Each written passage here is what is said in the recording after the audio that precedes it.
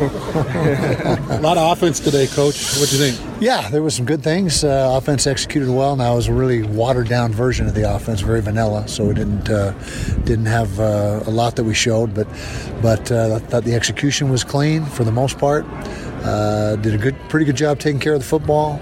Obviously, the defense was very watered down as well and very simplistic. But what that does is gives the young guys a chance to not worry about thinking, just going out and play. And we saw some guys step up and make plays, and that's what we wanted to see. So I thought it was a positive day. With Tyler, where do you kind of rate his progression in the new offense? How's he grasped? I think he's picking up very well. He's seems to be very comfortable in it. You know, the play-action game, it plays to his strong suits, which obviously you want to do. And he's a very athletic quarterback. Running the ball will still be a part of his job description, but maybe not quite as much as in years past.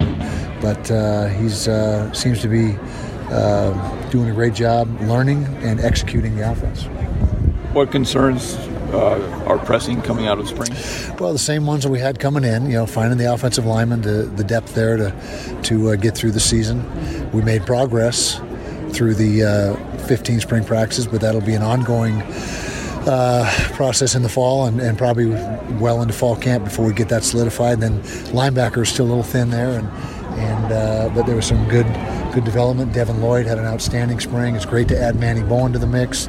Andrew Mataafa made a lot of strides this spring, as did Sione Lund. So we think we're heading in the right direction, but we're still got a lot of work to do. Kicking.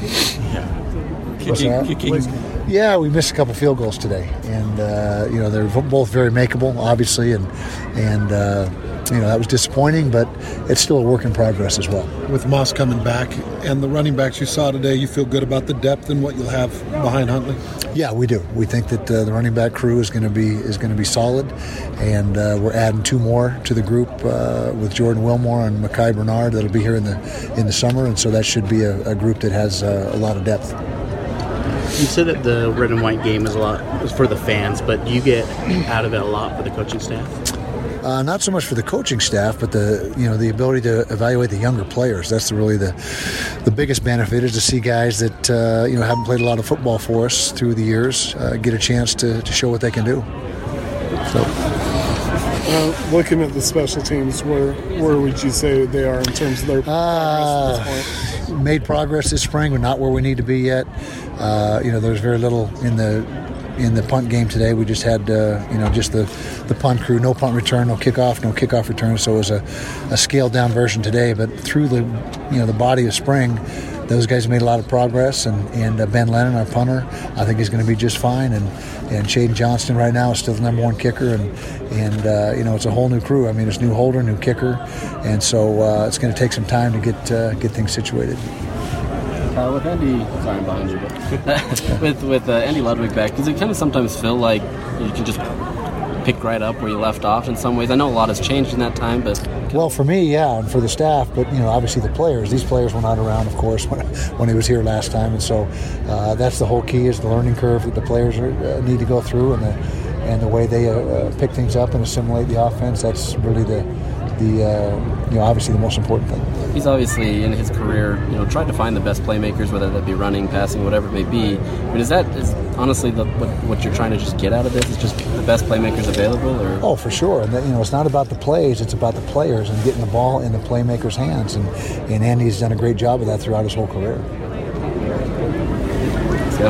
So with the announcement with the Garps donation for the South End Zone, just how special is that for the program and moving forward? That's huge. It was a huge announcement, and what a generous gift by the Garf family. I mean, it really cements and just makes the whole thing real. I mean, we've been talking about it, and we know what's going to happen, but you're still looking for the funding, and the lead gift that they donated was really the thing that solidifies the whole project.